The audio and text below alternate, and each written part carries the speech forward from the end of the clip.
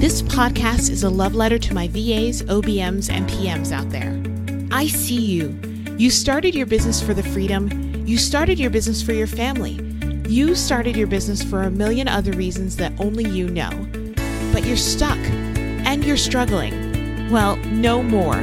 Get ready to move. Get ready to grow and learn together. We're here to work through the tech, work through the growing pains, and work towards a business that you can fall in love with over and over again. See that woman over there who's running it like a boss? Let's go ask her how she did that.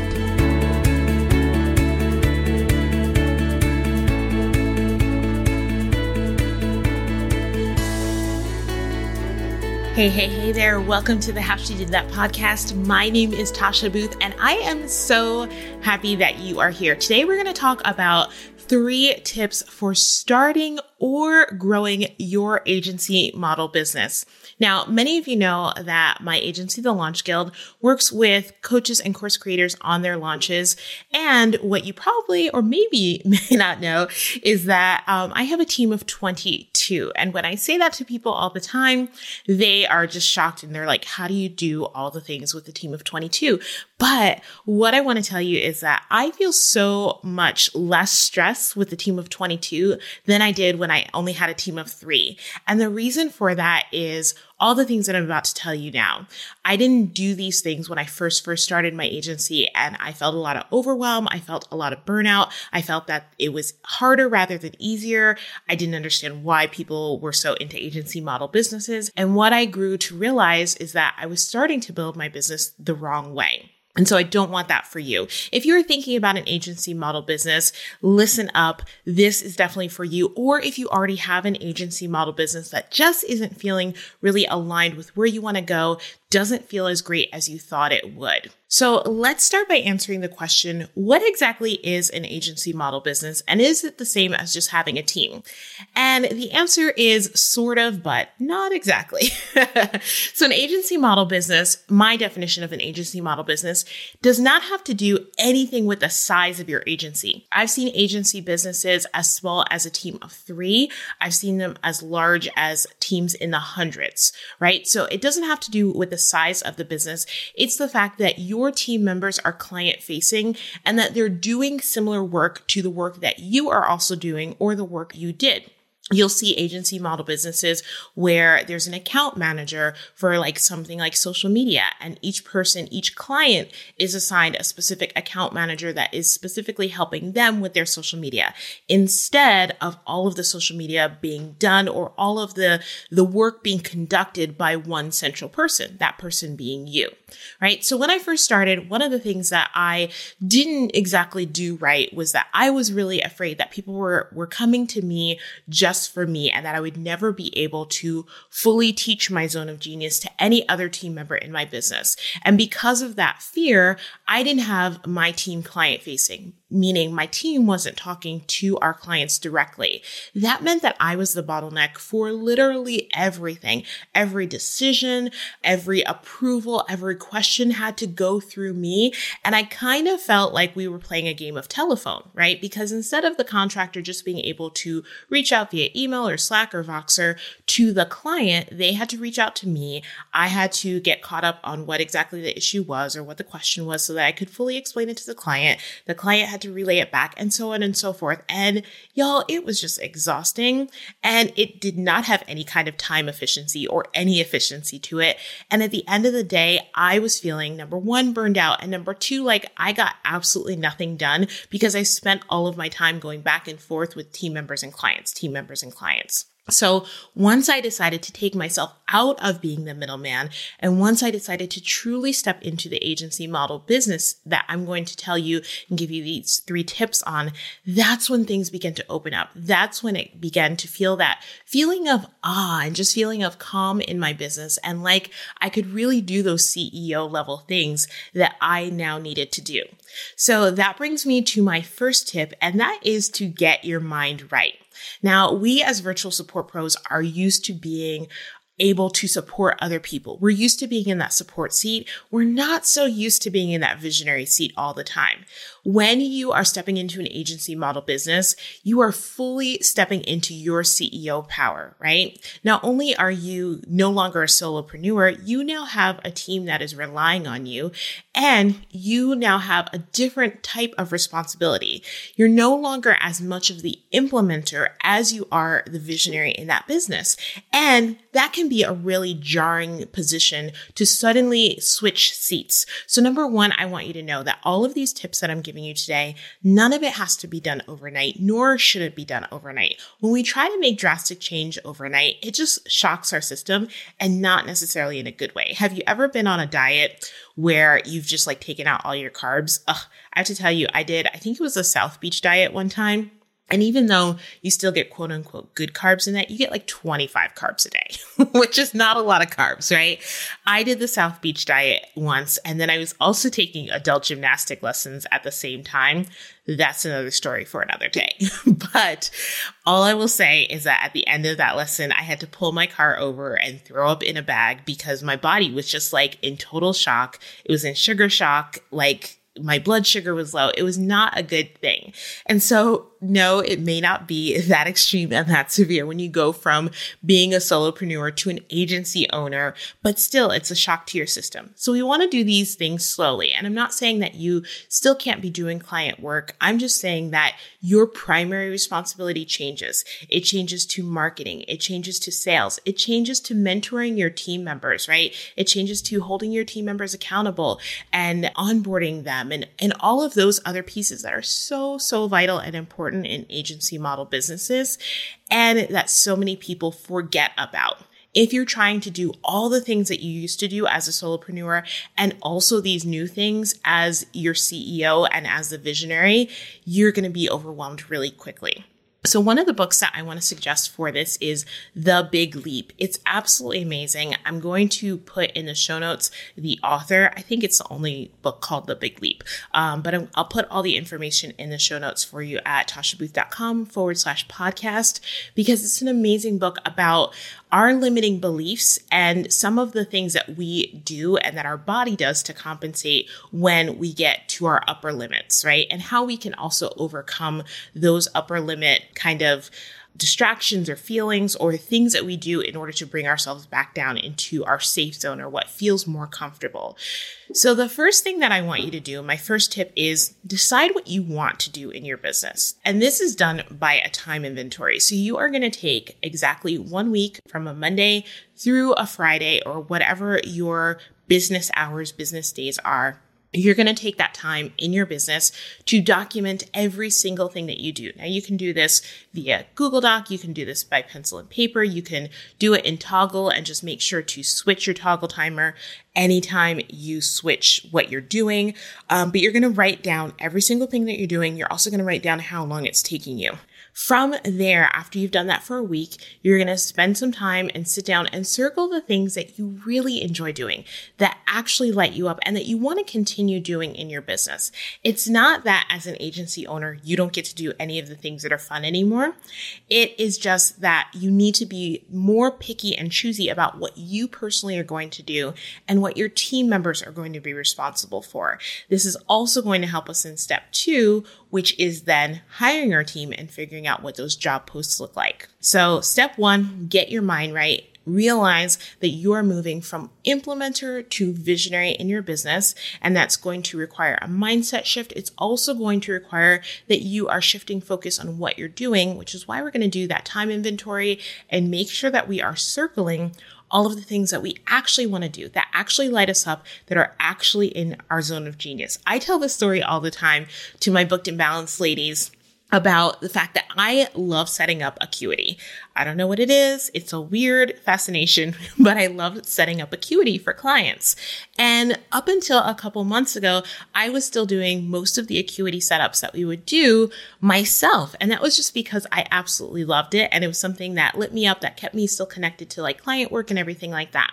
And there finally became a time where I was just like, you know what? This doesn't make any sense. Even though it's only a half hour to an hour and a half of my time, it just doesn't make sense for me to do this. I have other things that I need to do. And so I finally let that go.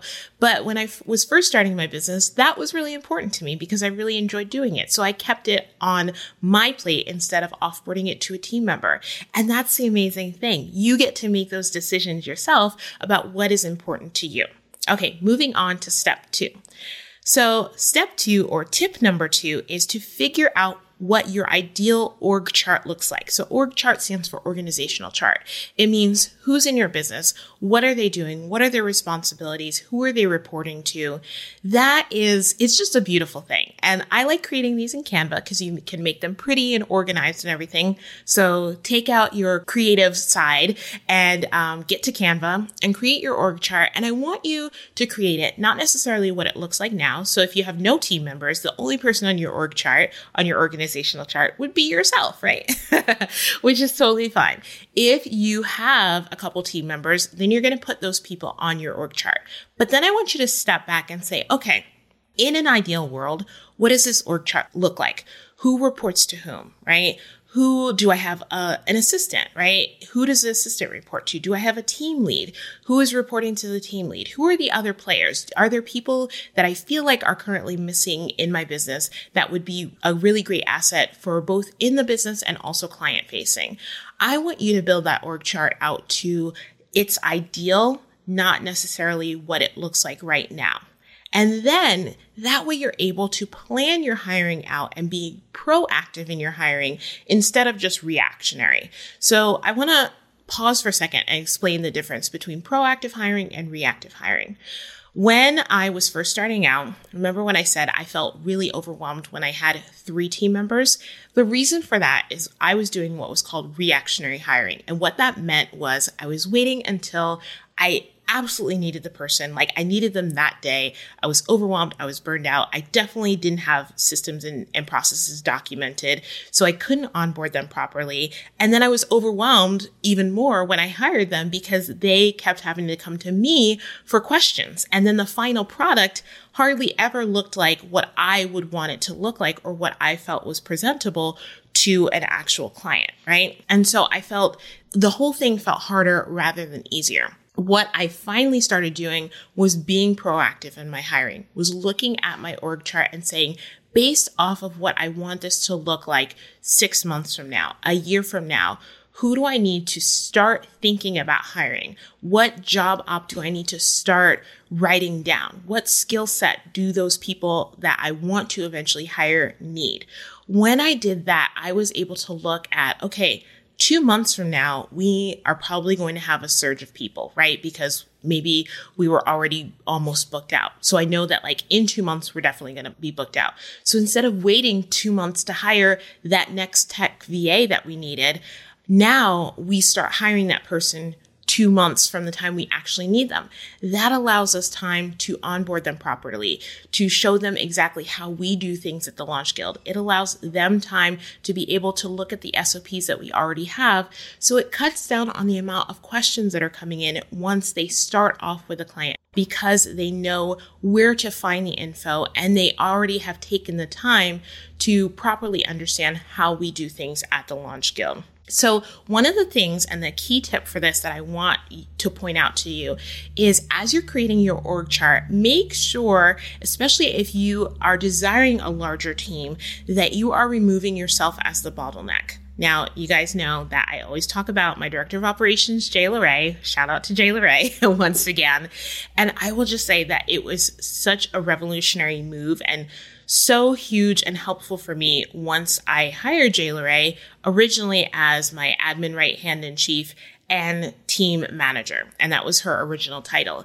And the reason that it was so helpful was because those small questions that come up throughout the day no longer were coming to me. They were going to Jay LeRae. Those questions that came up from team about LastPass or about, hey, I have a quick question about this, or do you know if so-and-so gave access to that, right? All of those questions, no longer went to me. So I could actually take chunks of time doing what I needed to do, marketing, showing up, being visible, having sales calls, all of those other things, instead of breaking up my day into 5-minute microbites because my team was constantly needing stuff from me. And rightfully so, right? Your team needs somebody to ask those questions of, but that person doesn't necessarily need to be you. So I want you to make sure as you're building out your organizational chart that you are not the bottleneck for your business. Okay, moving on to number 3, start documenting your processes right now. Start documenting your processes now. And the reason for that is because, once again, we get overwhelmed when those team members have to come to us for everything, when we don't actually have a process and we have to reinvent the wheel every single time we have a new client come in. If you document your processes now, and I'm going to give you a quick tip in a second of how to start doing that. But if you document your processes now, then when you hire that first team member, you can send them those videos and say, hey, team member, here are the first 2 tasks that I want you to accomplish. Here's the videos on how to do it, right? Watch the videos and let me know if you have any questions. How amazing would that feel? So much more amazing, right, than what you're probably doing now if you already have a team and don't have your processes documented, which is, let me shoot you a Loom video for that. You go and shoot the Loom video, but you don't, put it anywhere. And so the next time that person has a question or another person has a question, you shoot the exact same Loom video. That is not helpful to anyone at all, right? We do it once with excellence, and then we don't have to do it again anymore because we already have the process documented. So here's your quick tip in how to start documenting your processes the easy way. So what I want you to do, instead of creating the entire written SOP yourself, the next time you create a process, or the next time you actually do something that you know is going to be handed off to a team member, either internally for your own business or externally for your clients, I just want you to hit that record button on Loom or another video recording software of your choice. And then you're going to download that video and you're going to upload it to a folder. Voila! So much easier, right? And then when your team member is actually ready, and when you hire that new person, and when they ask you the question about how do I schedule social media, you say, I actually have a video for that. Here you go.